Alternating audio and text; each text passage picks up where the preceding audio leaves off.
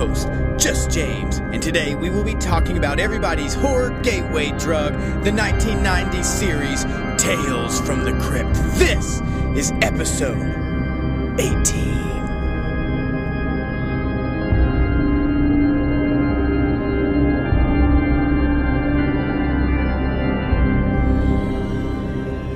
Welcome back to Just James Horror Reviews, everybody. Glad you could join me for this episode. Our Carson Winter interview has been pushed to next week, so tune in then. We'll talk with Carson Winter about Thomas Ligotti. It's going to be a good one. Also, another reminder, if you want to, I'll put some bloopers here at the end of the show after the tail end music, so if you want to stick around for that, sometimes it's funny, sometimes it's not. It's extremely frustrating for me because it's a portion of the show where I fucked up and it bothers me. Either way, Tales from the Crypt, let's get into it.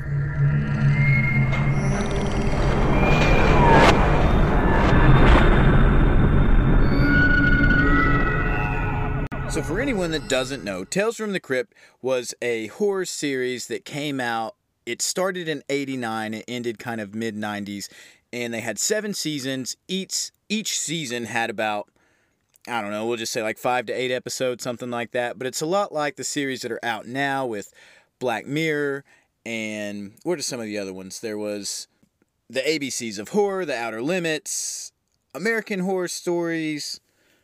Let's see what else. Lore, Tales from the Dark Side. It's like that. 2-Sentence Horror Stories.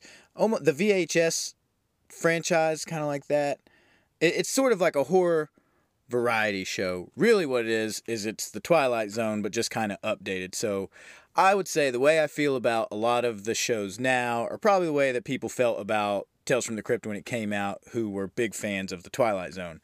The Twilight Zone is the OG, and I'm talking the old black and white Twilight Zone. If you haven't seen that, I think it's still available on Netflix. It was there for a while where you could go on and watch all of the old shows. These shows, when you go back and watch them, they are really the blueprint for everything horror that's out now. Every idea, every character, everything that's been done was done way back in black and white on the Twilight Zone. It's almost unreal, and it's almost kind of disappointing how unoriginal everything is. I guess there's only so much shit that scares people because the Twilight Zone did it all. It really tapped into that cerebral horror, monster horror, body horror, space horror, all those things were involved. So anyway, back to Tales from the Crypt. Tales from the Crypt was more, I guess it kind of walked so things like American Horror Story could run, because it had violence, it had monsters, it had gore and all this other stuff, but it never took itself too serious. It had a host, which was this mummified, dead, rotting corpse thing, which sounds a lot more graphic than it really is, and it would come on and it would introduce you to whatever episode was going to happen, and then it would take you out at the end of the episode with some kind of cool rhyming thing or some kind of funny, phrasing or whatever, and then it would laugh, and it had this really, really catchy theme song, and everyone who's seen it will recognize it immediately. I'd love to put it on the show, but I don't know anything about copyright laws, so I'm not gonna, but you know the song I'm talking about. Maybe I'll hum it in the background here or something. So anyway, growing up, it's one of the things that really introduced me to horror before literature or anything else.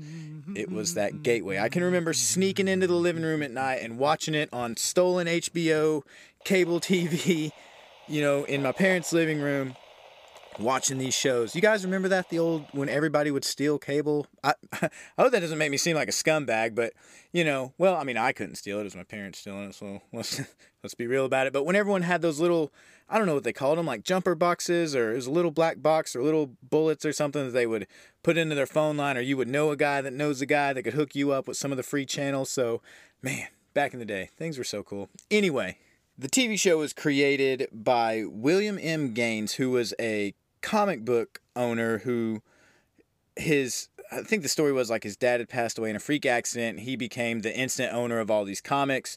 He took the comics that were doing the best, which was the sci-fi and horror comics. He changed the name EC Comics from educational to entertainment comics and just kind of took off from there. Tales from the Crypt, Weird Science, Vault of Horror, and Mad magazines were all titles under this banner. And funny enough, Mad Magazine was the only remaining comic that survived a shutdown I think it was in the 50s or something like that. It was investigated by the Senate because, of course, what's going to happen with all these kids reading all these horror magazines? Well, they're going to want to go out and be zombies and kill people or maniacs or whatever. So, of course, they had to come in and try to censor all that and take it away. And they actually managed to do that to a large extent. And Mad Magazine was sort of the only one that survived. And even they tried to shut that down, saying it was some type of, communist, paper or something, whatever, magazine or whatever like that. But it didn't happen. He survived, and he's who we have to thank for this show coming out. So Tales from the Crypt ran from 1989 to 1996. Again, it ran on HBO, and come to think about it, the time that it came out, man, I was either a little before 10 or a little after 10. And that might date me, and that's fine, because if you're listening to this, you're probably around the same age, and you know exactly what Tales from the Crypt is. And the whole first part of this episode is absolutely useless. But that's when I saw that stuff. So I'm sure it's probably when you saw it too. So if you are a stranger to Tales from the Crypt, again, it was just a cool horror anthology show before stuff like that was really out, like again, before The Twilight Zone. But this was something totally different because of the amount of gore, blood, nudity, and subject matter, things it was able to do that The Twilight Zone just couldn't back in that time because of, restrictions on what could be put on TV and radio and all that kind of stuff. So there was a ton of famous people in this series throughout its short run. It had everybody from, well, I'll just read you off this super famous person list thing I have here. We have Arnold Schwarzenegger, Billy Zane, that Bobcat dude that talked real funny. I can't remember what his real name was, but they called him Bobcat.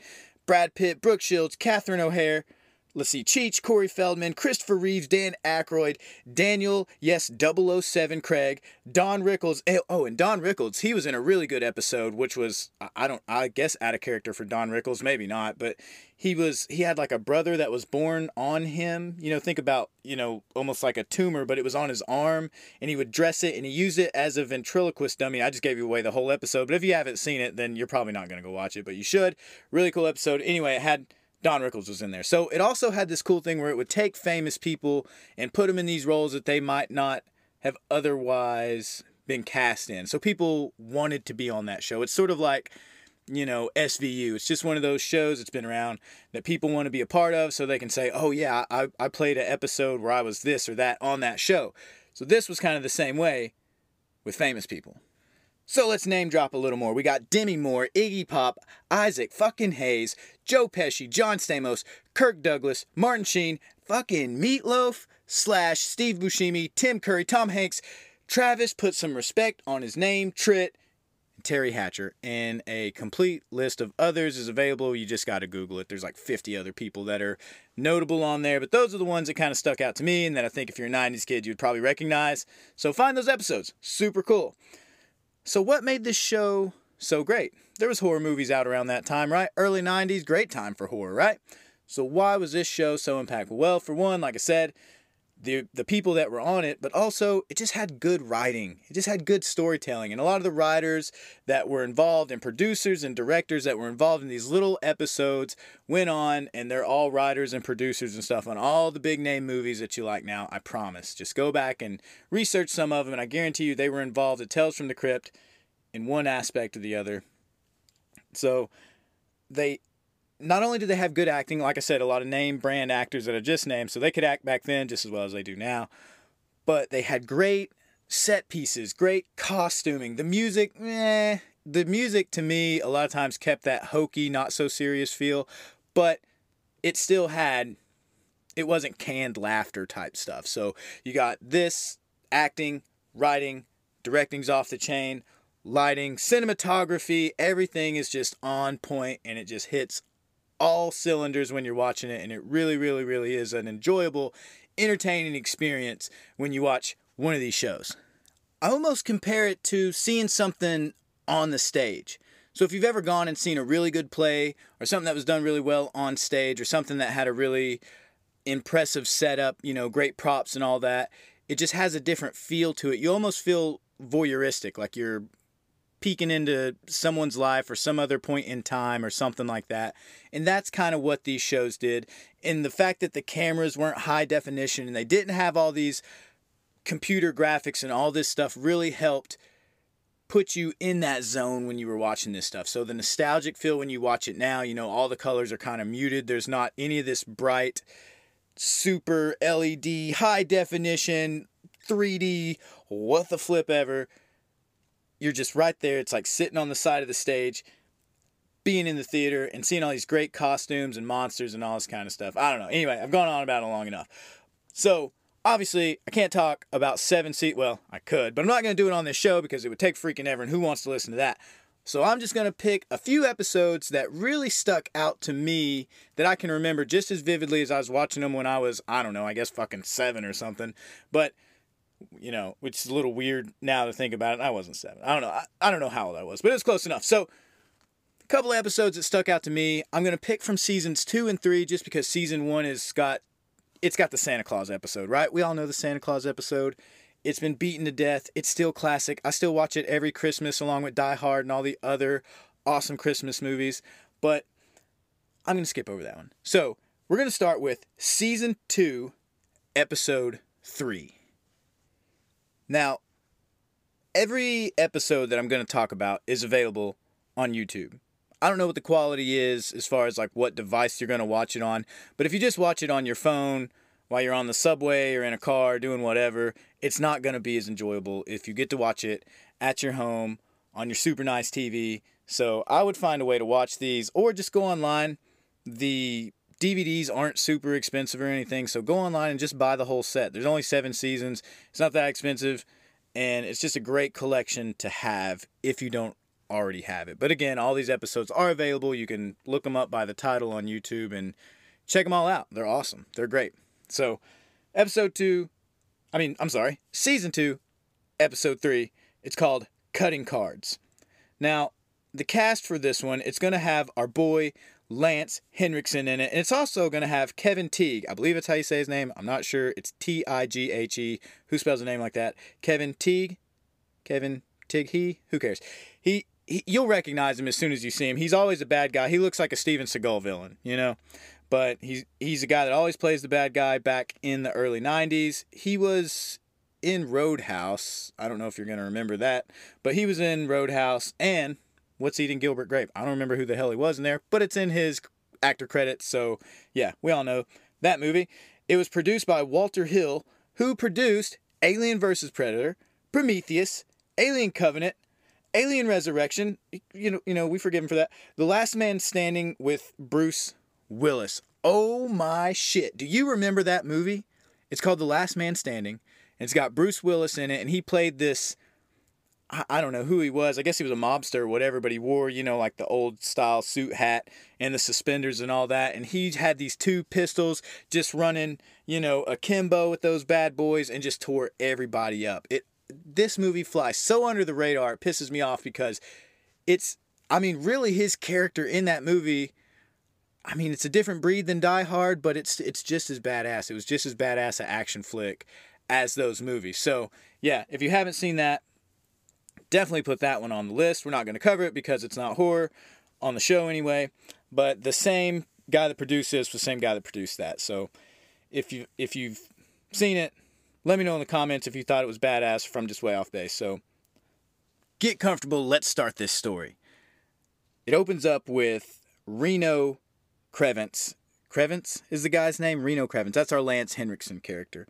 And it's going to deal with him and a guy named Sam Forney, which is the other guy. So, it starts out with Reno. He comes into a bar. He's this cowboy-looking dude. He's got the bolo tie, the hat. You know, he's tall and skinny. Very much country, Midwestern type dude. He comes back to one of his old haunts after being in Vegas for a year, and he hears about Sam Forney being back at the high rollers table because he comes to the bar and he's asking, you still got that no limit table in the back? So we immediately get this idea that this dude is a all or nothing gambler. You can tell when they tell him that Sam is back at the high rollers table that they don't like each other. They instantly establish this relationship and this beef that they have, and you can tell it's serious just by the way they look at each other and their reactions when hearing about the other. So Reno's up at the bar, he's asking for a drink, and this guy, when I say he is cowboyed out, I mean he's got the Texas twang, he chews gum, he's smoking and drinking whiskey all at the same time. He's asking about Sam, and he looks back at the high roller table, he sees Sam sitting back there, and that's our first view of Sam. And he is not cowboyed out. However, he's wearing a suit. He looks like a slick business guy, but still very much has that kind of Midwestern flair to him. All right, so the bartender, as Reno's having his drink, asks him if he can ask about a rumor that he had heard about how he had swindled, I don't know, some really exorbitant amount of money from some type of prince over in the Middle East on a poker game. And then Reno, very cool, is just like, it was one hand, it wasn't a whole game. And, oh man, I can't even describe the character that Reno plays and how cool it is. You'll just have to, this is one that just sticks out for sure. So Reno finishes his story, he finishes his drink, and he beelines right for the high roller table with Sam. He goes back there, and as soon as these two are in the same room together, it's on. They're insulting each other. They're already wanting to run the other person out of town, and you also get more of an idea of how legendary these two particular gamblers are. I think Sam says something about Reno's bad marriage or something like that, or vice versa, and the other one says, well, how'd you explain me winning that Cadillac off of you? And they just go back and forth. You can tell that this thing's been ongoing between the two of them for a really long time. So Reno is easily pissed off. He's got a short fuse. He's got that cowboy temper. Sam knows exactly how to push his buttons and get him riled up. So what do? They jump into a card game. And just to show how cool and how high stakes these guys are, Sam wants a card game, and they decide that they're going to play for who gets to stay in town. And whoever loses has to leave town forever, for good, never come back, never be around the other person ever again. Well, Reno steps it up a notch, and he says, you know what? Fuck a card game. Let's just do a dice roll. It'll all be on the dice. Sam, of course, is not going to back down from anything because they have this thing going with each other.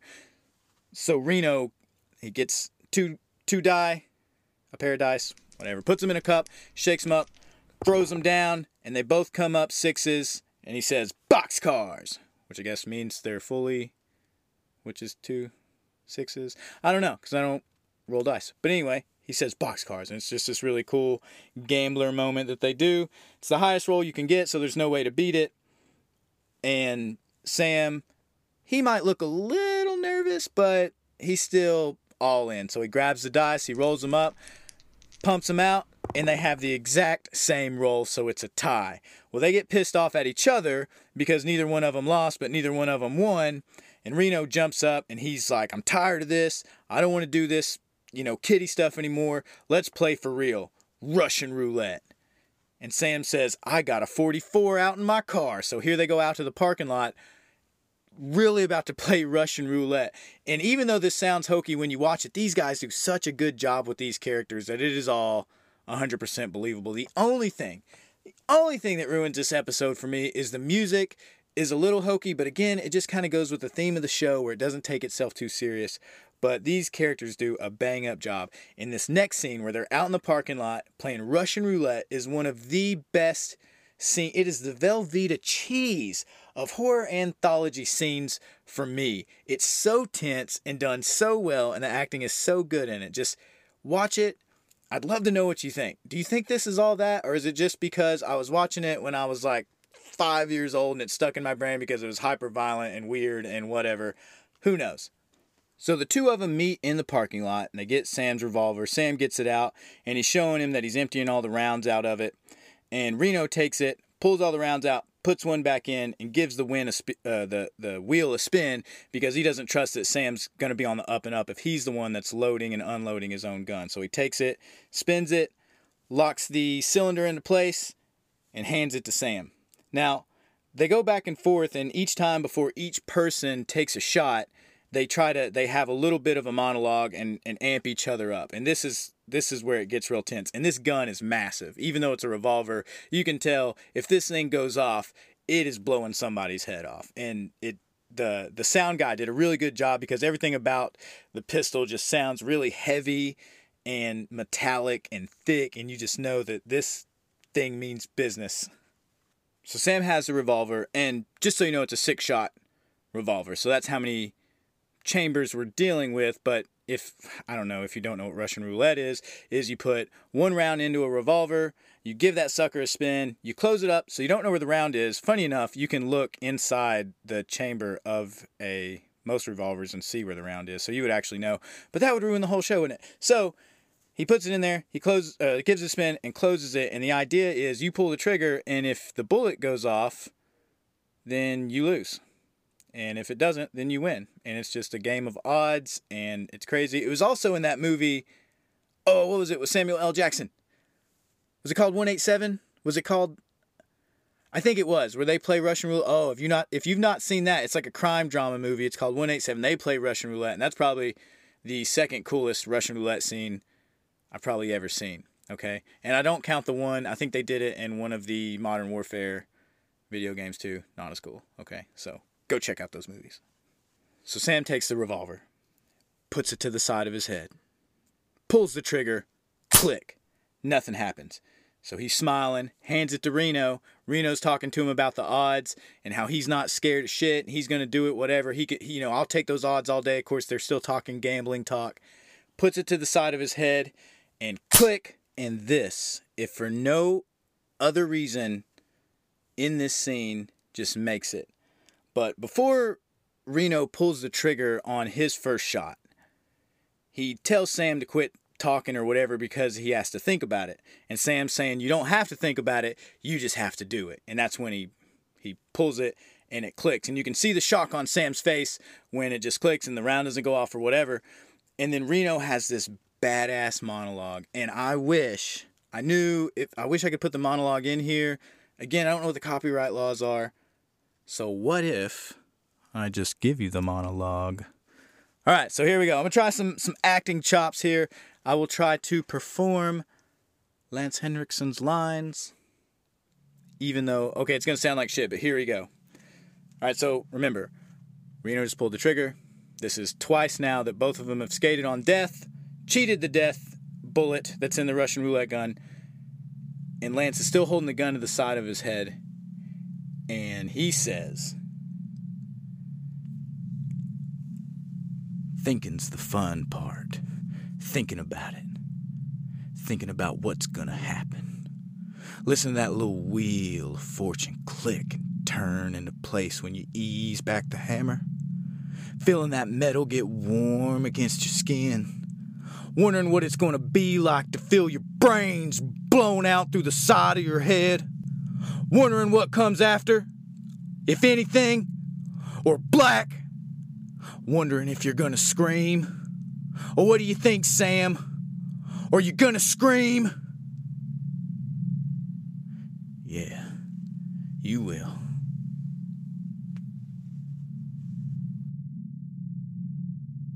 And scene. All right, so I apologize for that, if that you had to listen to that. But man, it's just such a great monologue. And for this to just be some hokey horror show, to see these two great actors do this, it's awesome. So anyway, he talks all that mad shit to Sam. So what does Sam do? Well, he's a gambler, so he's not about to give up. So he puts the gun on the side of his head and click. 3 times now, nothing's gone off. So he starts laughing. Sam hands it back to Reno. And before this scene takes place, all of a sudden this big Cadillac just pulls up out of nowhere and some obnoxious guy yells something to him, thinking that they're valet out there in the parking lot. Well, Reno tells him to piss off, and then Sam runs up next to Reno and points the gun at the guy, and he's just like, you better listen to my friend. And in this one little line here, it almost skates by you, but you understand at this point that this is the relationship that these two guys have. They don't have anything else in their life. All they have is gambling. And now all they have is each other, because they're the only two people that are crazy enough to do and take on the stakes that they're willing to take on in gambling. They have reached the top, the pinnacle, and this is all they have left. I guess if you want to compare it to like the Batman and Joker sort of thing, that's kind of where they're at. So even though they hate each other, they really love each other. Because he calls him his friend, right? I'm pretty sure that was the point in that line. Because Sam gives him a weird look. Reno cuts no bullshit, though. He just turns around and tells him, if you want to give up now and forfeit, then go ahead and get out of town and whatever. So Reno had his shot. Sam's about to take his shot. Puts the gun on the side of his head and click, It still doesn't go off.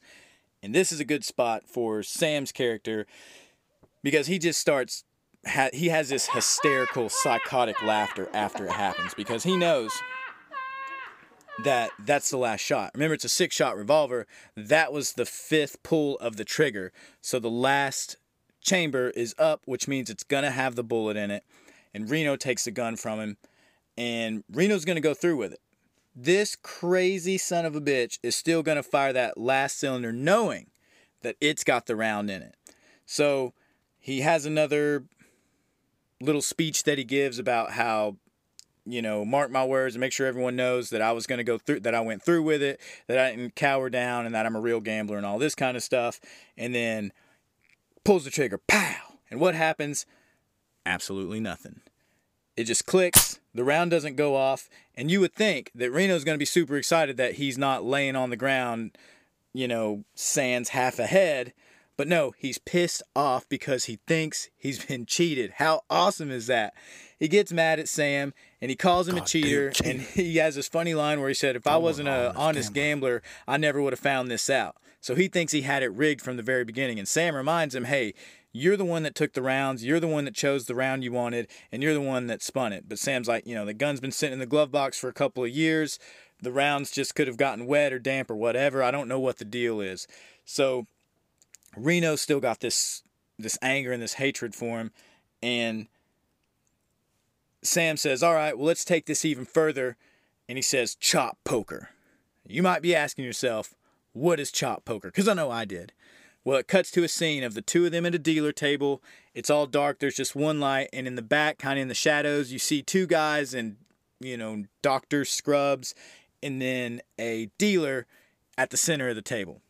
So the episode moves pretty quick after this. They're at this small dealer's table. It's in, you know, in a very dark room or whatever. They play a hand, and Sam loses the first hand, and Reno holds up a meat cleaver that's, you know, new and shiny and very, you know, clean looking or whatever, and chops off one of Sam's finger, and Sam gets to pick the finger. So this is all agreed upon. So now we know that chop poker is you get to take a body part every time you lose a hand. So Sam loses the first 2 hands. He loses 2 fingers, and then Reno loses the 3rd hand. Well, Reno's been happy about being the guy who's cutting, but then when he loses that first hand, he's trying to make a deal. He's like, hold on a damn second. And he says some real Texan shit. And Sam's like, no way. I'm on a roll now. I got your ass. Chops his finger off. And it just kind of fades after that. So it cuts to what appears to be a mental hospital. And it shows 2 guys sitting down playing checkers with no arms and no legs. They're just torsos and a head. And you realize it's Sam and Reno. And they're still being you remember grumpy old men. They're acting like 2 grumpy old men playing checkers, getting mad at each other. Sam's getting mad because Reno's taking too long. Reno takes forever to move. He moves and still talking shit. He's like, yeah, that's right. You know, that's where I'm at. And then Sam shows him like, well, you just gave me this many points. So Sam wins the game. And, you know, you're thinking, what are they betting on? What are they betting on now? They've lost everything. They're in a mental hospital, whatever. And when Sam wins, he tells Reno to just shut the hell up and give me the gum. And then they bump their 2 heads together. So they're literally betting over chewing gum at this point. That's all they have left. And that's the end of the episode. It's just 2 dudes that have gone mad with a gambling addiction. I mean, I guess you could get as deep into this episode as you want about mental health, gambling addictions, and all this kind of stuff. But it's a fun episode.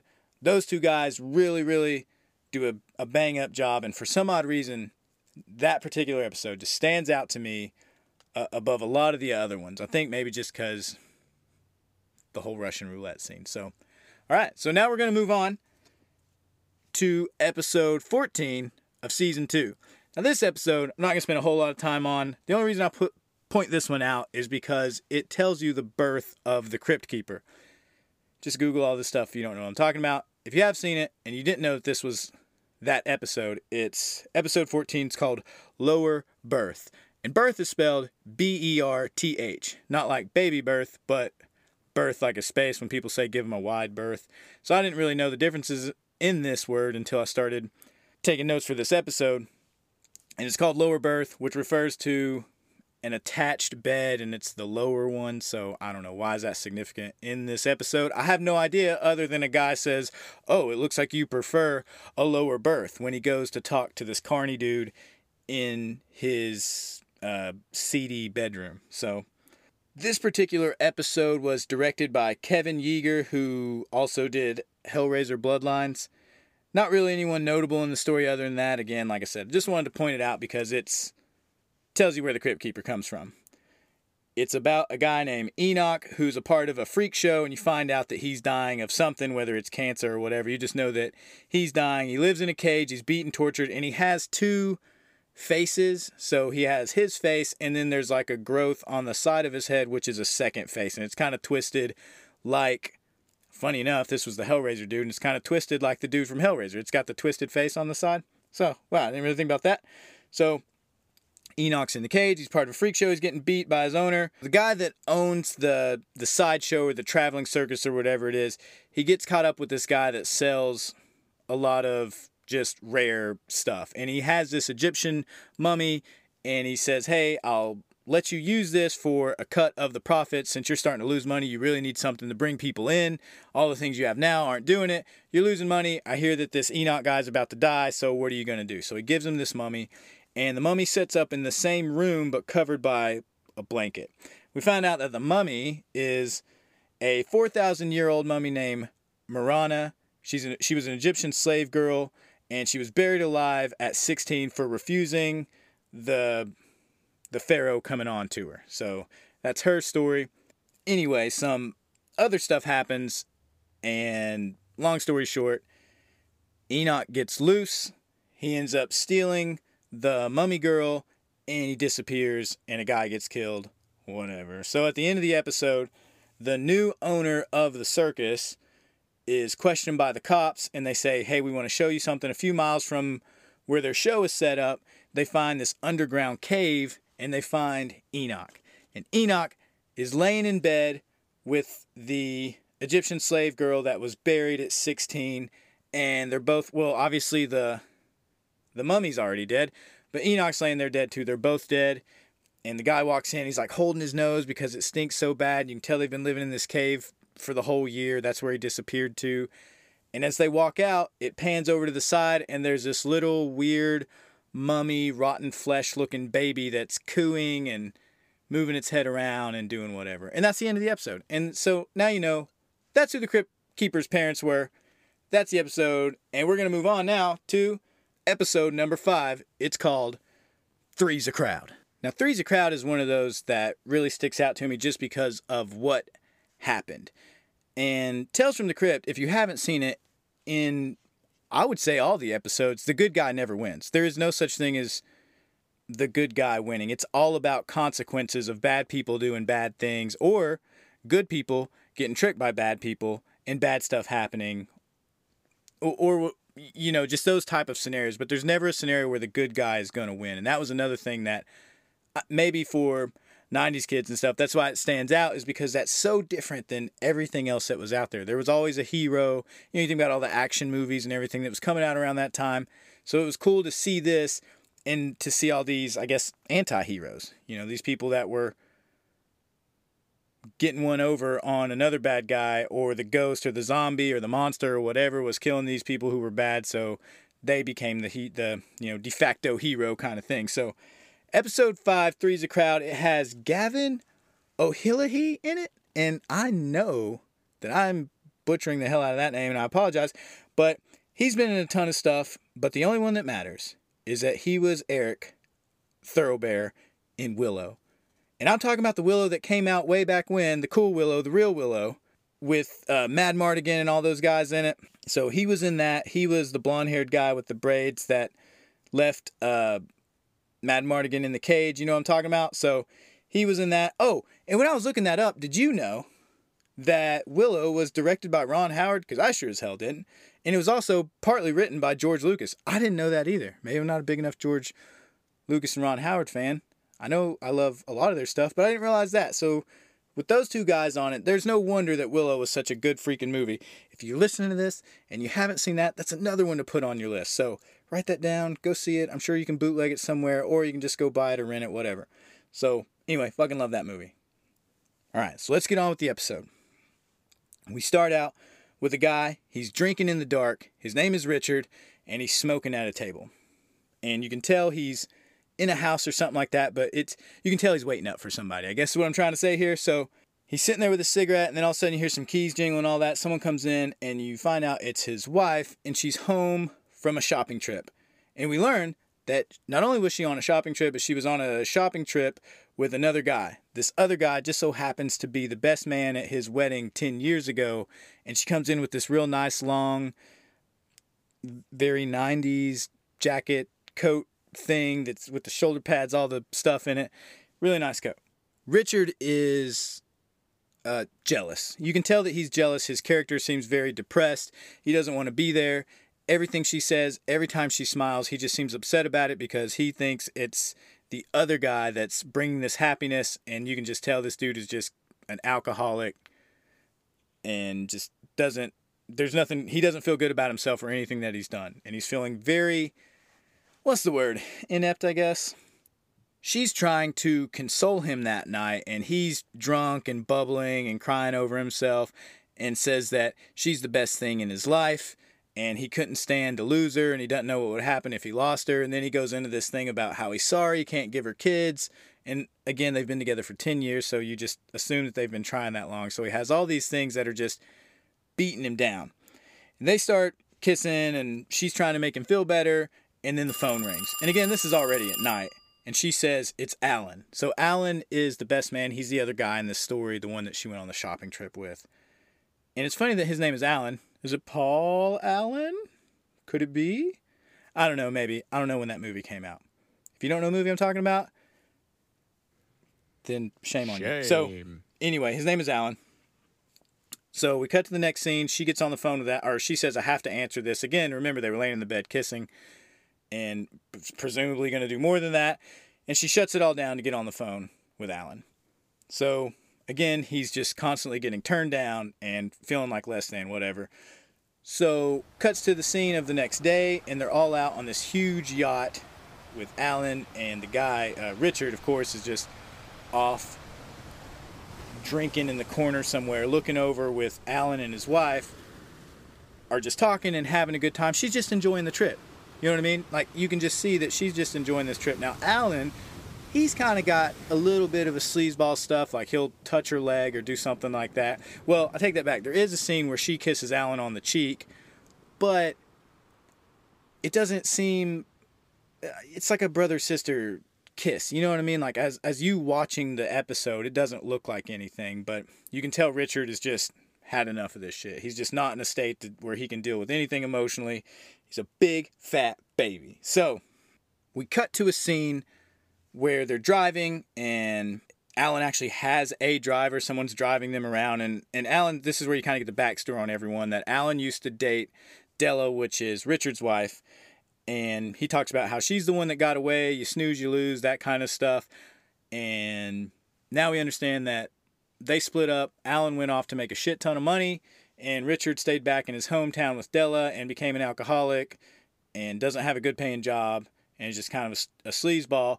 But Della loves him, and she's not worried about that. She just wants the marriage to work and for him to quit drinking. However, he can't get over himself, so Alan does seem a little pushy in certain parts of this. There, you know, I guess as you're watching it, you really don't know who to believe, the drunk or what the drunk thinks. You know, what the drunk thinks about what's going on, or Alan and Della are really just friends that are happy to see each other and help each other out, and she's just happy to have someone to hang out with that's not a fucking drunk.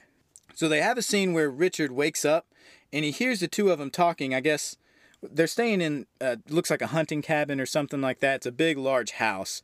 And Alan's like, hey, you guys stay here, and I'll stay the cabin that's just right across the bridge here. And they're all on the same property. Assumably, it's all his. And Richard wakes up in the middle of the night, and he can hear the two of them talking downstairs, thinking he's asleep. And they're talking about, I don't know if it's the right time to tell him. I don't think he's ready for it right now. We'll surprise him on our anniversary, because they're up there for their 10-year anniversary. It's the whole point of why they're up there. And Alan wanted to do this as a gift for his friends to bring him up there because he's got the money. And he said in the beginning that what good is all this money if you can't share it with anyone? I'm alone, so anyone that comes up here to hang out, I'm more than happy to shell out some cash so that they can have a good time. Anyway, here's all this stuff about, I don't know if he's ready to hear it. I don't know if we can tell him right now and all that kind of stuff. So start to build this mystery. Are they cheating? So Richard has a couple of different scenes where stuff like this happens. He overhears them talking or whatever, and his paranoia is really starting to ramp up. And one morning when he's digging through some drawers, he finds some lingerie, some newly bought lingerie, and he has this where he's talking to himself about, oh, is this for him? And is this where you guys have been shopping for and all that kind of stuff? So his paranoia ramps up to 1,000 after that. He's already had all the secret talks and stuff that he heard. Now he finds this, and it's just kind of the nail in the coffin, so to say, for his psychosis to just fucking shoot off into space. Alan and Della come back from, I guess, a walk or something, and Richard, it's first thing in the morning, it's early in the morning because he just wakes up, and Richard goes down, starts drinking, immediately cusses him out, and cusses his wife out right there in front of Alan, and Alan goes over to him and pretty much tells him, you're an asshole. And not only does he call him an asshole, but he tells him that his anniversary surprise is tonight. So Richard is freaking out because he's like, tonight it's going to happen. Tonight she's going to leave me. This is when all this is going to take place. And again, me just talking about it doesn't do it justice, because in the episode, it's the lighting, it's the music, it's the acting, it's the camera angles. It really is a big pot of stew that drags you into this episode and takes you along with this dude just kind of descending into this paranoid madness. So we fast forward to that night. It's anniversary night. This is when it's all going to happen, okay? Alan comes down to the hunting cabin. Richard's inside. He goes inside to get Richard. He says, hey, Della's waiting for you up at the cabin. I came down here to get you. Well, Richard says, hey, come up here for a second. I want to talk to you, or whatever. He gets him to come up the stairs, and holy shit, Richard has this huge medieval hunting bow thing that was hanging on the wall, and he ends up blasting Alan with it, kills Alan. So before he shoots Alan with this thing, I forgot, he gives a great monologue where this is where you can really see that he's starting to have a mental break, and Alan even points it out to him like, dude, you fucking lost it, man. You're crazy. You know, these guys are friends. And Richard goes into this weird thing where he starts talking about the way Della sounds when she's having an orgasm, and he starts saying she sounds like a wounded animal, and then he starts kind of mimicking a wounded animal sound before he shoots him. It's bizarre, but it works perfect for the scene because this dude, you can tell you're like, this guy has fucking cracked. All right, so Alan's gone, and it cuts to another scene to where Della has come down to the hunting cabin to try to see what's going on. So she opens the door. Of course, it's all the lights are off in there. I think it's windy and kind of storming outside because they're in some coastal place or whatever where the winds get, tropical breeze kind of stuff. And she comes into the house and she's asking, what's taking you guys so long? What's going on? And Richard steps out and he's wearing the big long white coat that Alan had bought for Della at the beginning of the episode. And at first it just looks like he's wearing it, and it looks like you're going to have this Silence of the Lambs dancing in the mirror moment, because that guy kind of carries that vibe, like where that dude's like, I'd fuck me. Like, you think that's about to happen, but he comes out in the coat and he doesn't. He's got clothes on under it. But you notice very subtly that there's blood all over the collar. About the same time you notice it, Della notices it, and she says, where is Alan? And she's looking horrified. Again, props to her, because she also super sells this scene. And he says, of course, cheesy 90s, so he has to say, Alan's hanging around here somewhere. Camera pans over, and there's Alan hanging up on the wall by these giant arrows next to like a boar's head or some other, hunting trophy or something like that. So she screams in terror, and she does a great job. 100% believable. It's awesome. It helps sell this whole story. She starts running from him. She locks herself in a bathroom, or not a bathroom, so she locks herself in a bedroom by pushing a dresser in front of it. He slowly walks over there and starts banging his way in the door, saying something crazy about how it's our anniversary, and I'm going to give you what you deserve for our anniversary and all that kind of stuff.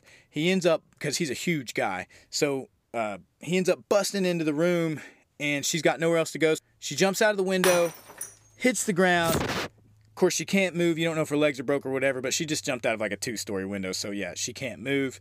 She's sitting there just kind of whimpering, and he walks up behind her and ends up strangling her with the tights and lingerie that he had found in that drawer. And she's just, oh God, such an awful scene, because you're just like, all she wanted to do this whole time was love Richard and try to bring him out of this stink that he's in. So she was just a fucking saint this whole time. And to see her just get taken out like that, you know, by him just being crazed and alcoholic and all that kind of stuff, it's a rough scene if you think too much about it. But just on its face, pretty entertaining. So he chokes her out, and he decides he's gonna fuck her. What the fuck? This doesn't happen in the episode, but he says, let's go up to Alan's cabin and get that surprise and see if we can't have this child or something like that.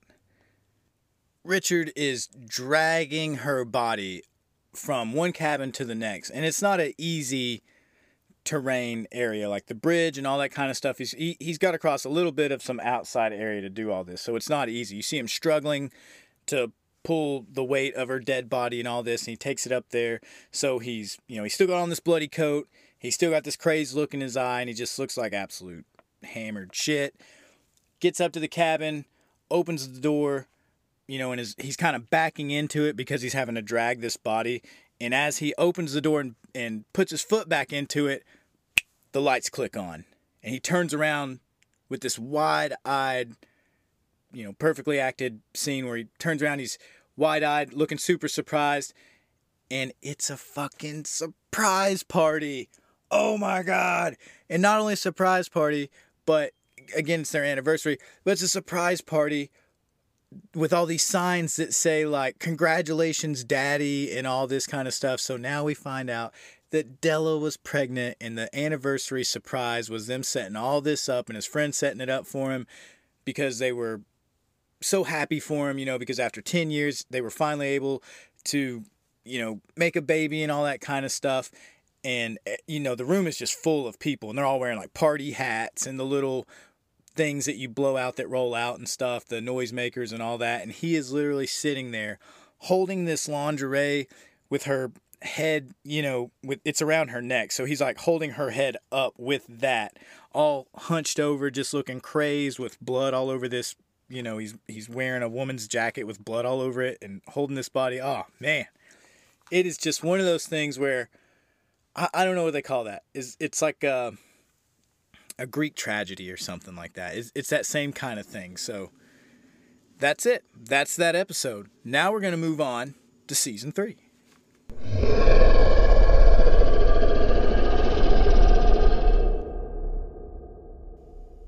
So season 3, episode 8. It's a play on words, Easel'll kill ya. Easel as in a painting easel. So that's the play on the words. Anyway, it's episode 8. And I picked these episodes just because they're not really the main stories that you hear often when people bring up Tales from the Crypt. There's a lot of episodes that are iconic for different reasons. The Santa Claus episode, the one where the lady is a monster with the big red makeup and she's wearing that big blue and white striped shirt. You know the one I'm talking about. The one where the guy's in the box and it's a monster. I think he's under the stairs or something. But there's a monster in the shipping container that eats people. And what's another good one? The one where the police officer they're like in the desert or something, and he ends up arresting this speeder or some guy that escaped from prison. I don't remember what the deal was, but they're handcuffed together out in the desert, and the cop ends up dying, or he kills him, and he's having to drag his body around, and then he ends up chopping his hand off, all I remember about the end of that episode is that dude's getting his eyeball plucked out by a vulture, and it's a really cool scene, but there's too many to count. But these, for whatever reason, like I said, they just kind of stick out in my mind, so those are what I'm going to bring up, but this will be the last one we cover for this episode. Easel'll kill ya, episode 8. It's directed by John Harrison, and it has Tim Roth in it. That's right. You'll recognize him. He played Oswaldo in The Hateful Eight. He played Henry's father in Hardcore Henry, and he was Pumpkin in Pulp Fiction. You remember Pumpkin? He's the dude that tried to take the bad motherfucker wallet. You know what I'm talking about? When they went in the diner? Sure you do. Also, he played Mr. Orange in Reservoir Dogs, which I had totally forgotten about. but he's in that movie too. So yeah, he's that guy. You'll definitely recognize him. Oh, and he was the dad in Funny Games. Have you seen Funny Games? I haven't seen, I guess there's like a European version, which was the original maybe. I have not seen that one. But I did see the American remake, and as far as I know, scene for scene, they tried to, pay homage to the same movie. So I believe it's going to be, I don't think I missed much other than just the characters themselves. But he was the dad, so that's another cool horror movie. Have you seen that one? Check that one out. It's definitely hyper-violence kind of stuff. Not everyone's cup of tea. But the message in the movie, I guess, is pretty notable. So, all right, let's get cranking into this episode. We start out in an art studio where I'm going to guess a buyer or something like that is looking around at our main character, Jack, looking at some of his paintings. And she's looking at him, and she just kind of insultingly just says, "They're nice." And he says, "They're supposed to be ironic." So, you're already getting this idea that this dude is trying to put out something new and fresh. He's trying to put out something that he can sell. And this lady, who is his agent or whoever, is just not buying it. And she tells him he needs to start drinking again because he actually had some passion when he was drinking, which is a far cry from our last episode. Anyway, she tells him, or he says something to her like, "Well, you said you wanted something new. That's what this is." And she says, "Well, I said I wanted something new and good." And I was like, ooh, damn, burn. She is burning his ass. And this looks like the lady from the original Beetlejuice. If you remember the scene, I think maybe it's at the end where she's the dead secretary and the football team is standing around talking to her. Maybe that's not at the end of the movie. But the football team is confused and they don't know they're dead, and she's the secretary lady that's in there. I don't know if it's the same lady, but she sure as hell sounds just like her. So I thought that was kind of weird. Anyway, she's sitting there basically insulting him about his art, telling him he needs to drink again, get some passion in him, all that kind of stuff. And he picks up this hammer that's laying on a table and just bashes her in the head with it, just out of nowhere. And it fades to a scene of him explaining this scenario in Obsessive's anonymous meeting. I don't know what that is. I don't know if that's something that really exists, but he's in there talking about it, and it didn't really happen. And everyone's giving him a lot of support about, well, you didn't give in to your impulses, and that's, we're proud of you and all that. So just like Alcoholics or Drugs Anonymous, that kind of stuff, it's a support group where he can talk about this stuff, and he has a lot of support from the people around him because he's unable to do these things on his own. Intrusive thoughts. Maybe that's the word I was looking for. He doesn't give in to what the cool kids would call these days intrusive thoughts. Anyway, as he's leaving, a lady from the group comes out and says she wants to go out with him. And of course, he's all moody and depressed and says he's been broke for over a year. He's not sold any paintings. And so to help him out, and because she's interested in him, she comes over to his house and wants to sit for a painting.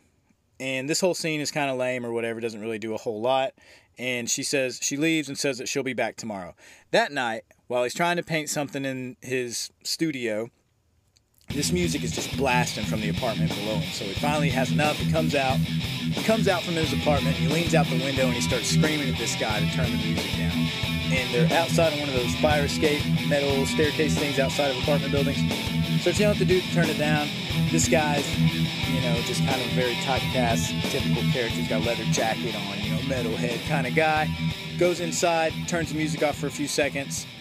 And our main character's thinking, great, the music's finally down. And as soon as he pokes his head back inside, the metal guy turns the music back up and comes back out and continues to drink beer and just kind of laugh at him. Well, he leans over to yell at him again. He ends up knocking a flower pot over. The flower pot hits the metal dude. Metal dude falls off the thing, dies, falls to his death, and he's dead right there on the pavement. So what does Jack do? He gets his camera, goes out there, takes a couple of snapshots, paints what was in those pictures, and we see him trying to decide if anybody would ever want to buy something like this. I guess for him it's something different, and he just wants to sell something. That's all he cares about. He's broke. He just needs some money. And as he's having all these thoughts, he sees a magazine on the table, and it's got all these photographs of death, and he finds out that there's a guy that buys this type of artwork, and he goes to this dude's studio and tries to sell him the painting. Well, the guy absolutely loves this painting. And the dude lives in a super nice beach house. Everything, you could tell the dude's like just uber rich. And of course, Jack walks in looking like slum beat up shit, trying to sell this painting. And the dude loves it. And he asks him how much. And he says, I don't know, I was thinking too. And the guy says here's $20,000. And Jack's like, I was meaning like $200. And he says, well, just consider it a down payment on your next piece for me. And you can tell that the guy that he's selling it to is a little bit weird, as far as he starts telling Jack, like, yeah, there's something dark inside you. And he wants to exploit that for his art collection. So we cut to Jack back in his studio. He's in there trying to create something new. He's trying to create something for this guy that he can sell to him. And he's just getting pissed because nothing is working. And I think he goes out to get some air or something like that. And he passes by his landlord. And it's this old hag of a lady. She's smoking cigarettes and talking shit to him and whatever. Well, she says, I got to take a bunch of stuff downstairs from that guy that just died, because I'm going to sell it to try to cover, the rent that I'm not going to get from him for his contract or whatever. And she's like, but I'm old and those stairs are slick. I could break my neck. And he has a funny line where he says, want some help? And it's just, the writing like this is just great. Obviously it's a play, it's ironic. Like, do you want help breaking your neck? Not do you want help moving stuff? It's not like that's a hidden line or anything, but I just do like those little things like that. It helps with the not hokiness, but just the campy feeling of all of it. And he asks the question, and it cuts right to a scene of that lady just rolling down the stairs with his silhouette at the top of it. She hits the bottom, and these big hedge clippers just stab through her stomach. So he runs down there, he starts taking some pictures of her, and then boom, jump scare. She jumps up and she starts trying to strangle him. She's still got these things sticking out of her, and while he's fighting her hand off of him, he points his camera like up over his shoulder and snaps another picture of her. I mean, you can tell the dude's kind of twisted. And maybe that's the whole point of this story, is like he has a dark side, but he's trying to fight it. He's in the Obsessive Anonymous. Again, you could just kind of make that parallel with drugs or addiction or alcohol or whatever it is. He's got these two sides. He's trying to fight these demons, and this other guy really wants to exploit those. So anyway, he takes a picture of this lady, and he ends up getting some of her blood. He gets some of her blood in like a jar, and then he uses that to help paint the picture. So we fast forward a little bit, and he's in his apartment painting this picture, and he hears a knock on the door, and it is the woman from the support group that he was trying to paint earlier. And he hides the painting. He hides the little jar of paint, blood, and all these pictures that he has of these, people that he's murdered, essentially, and hides them all in a cabinet somewhere. And she comes in and she's like, hey, haven't seen you in a couple of weeks. And he said, hey, I'm starting to get paid now, and I have all this other stuff going on. And we find out we learn her name is Sharon. Sharon ends up talking to him, and for whatever reason they end up having sex. I don't remember how it led into that, but it did.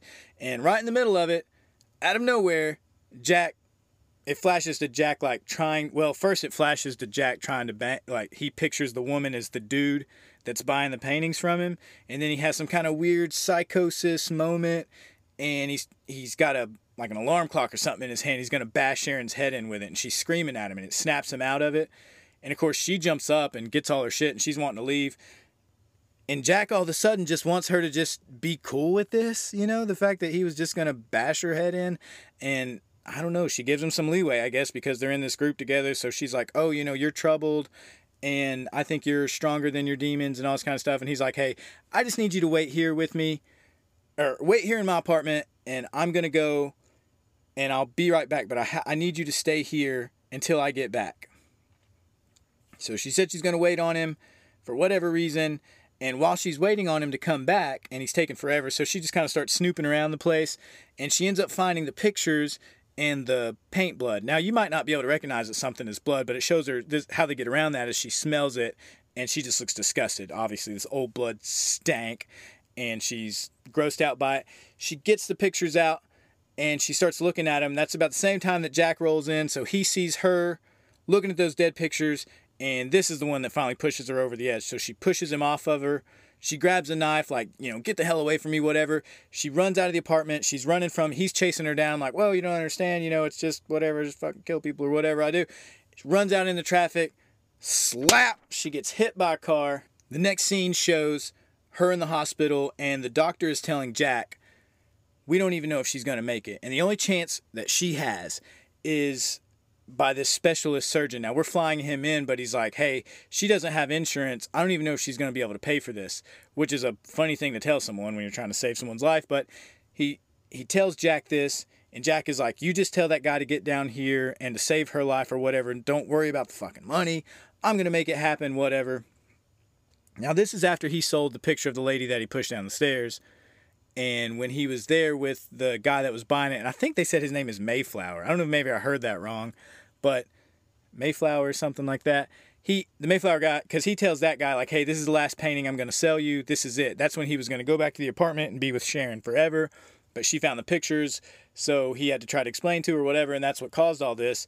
So he's like, again, he's having to go back to this deal with the devil that he made pretty much. And he knows he's got to sell one more painting to get the money for the surgeon to pay for Sharon's surgery and save her life. So he goes out into the parking lot.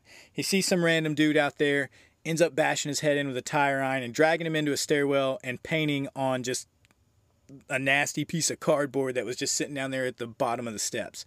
And he's painting it with his blood, and he's trying to use his paintbrush, but like the paintbrush won't soak up the blood enough for him to paint with it or whatever. So he throws the brush down, just starts using his finger, runs over to the Mayflower guy, sells him the painting, and he comes back to the doctor who was telling him he's going to need money, and he's like, here's your stinking money, whatever, and he puts it in his hand, and the doc's like, that'll no longer be necessary.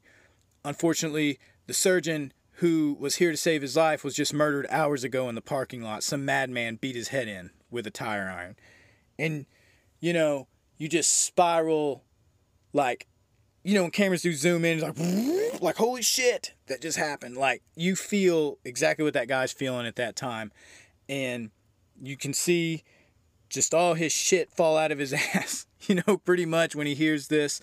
And again, this is how all these things end. It's always this tragic Greek tragedy type storytelling, and it just pans out with some police officers come up to him and they're holding up the paintbrush, and he's looking through the blinds inside the surgery room where they're covering Sharon up with a blanket, and he's staring directly into the camera, and the blinds close as if, this is his own personal hell he's being trapped into, whatever.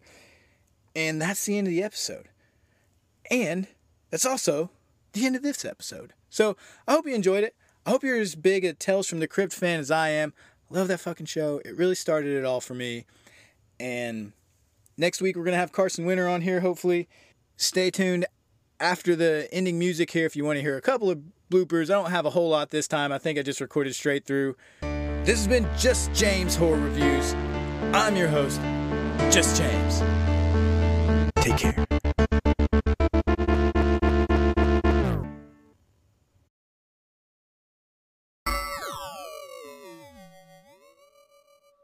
Easel.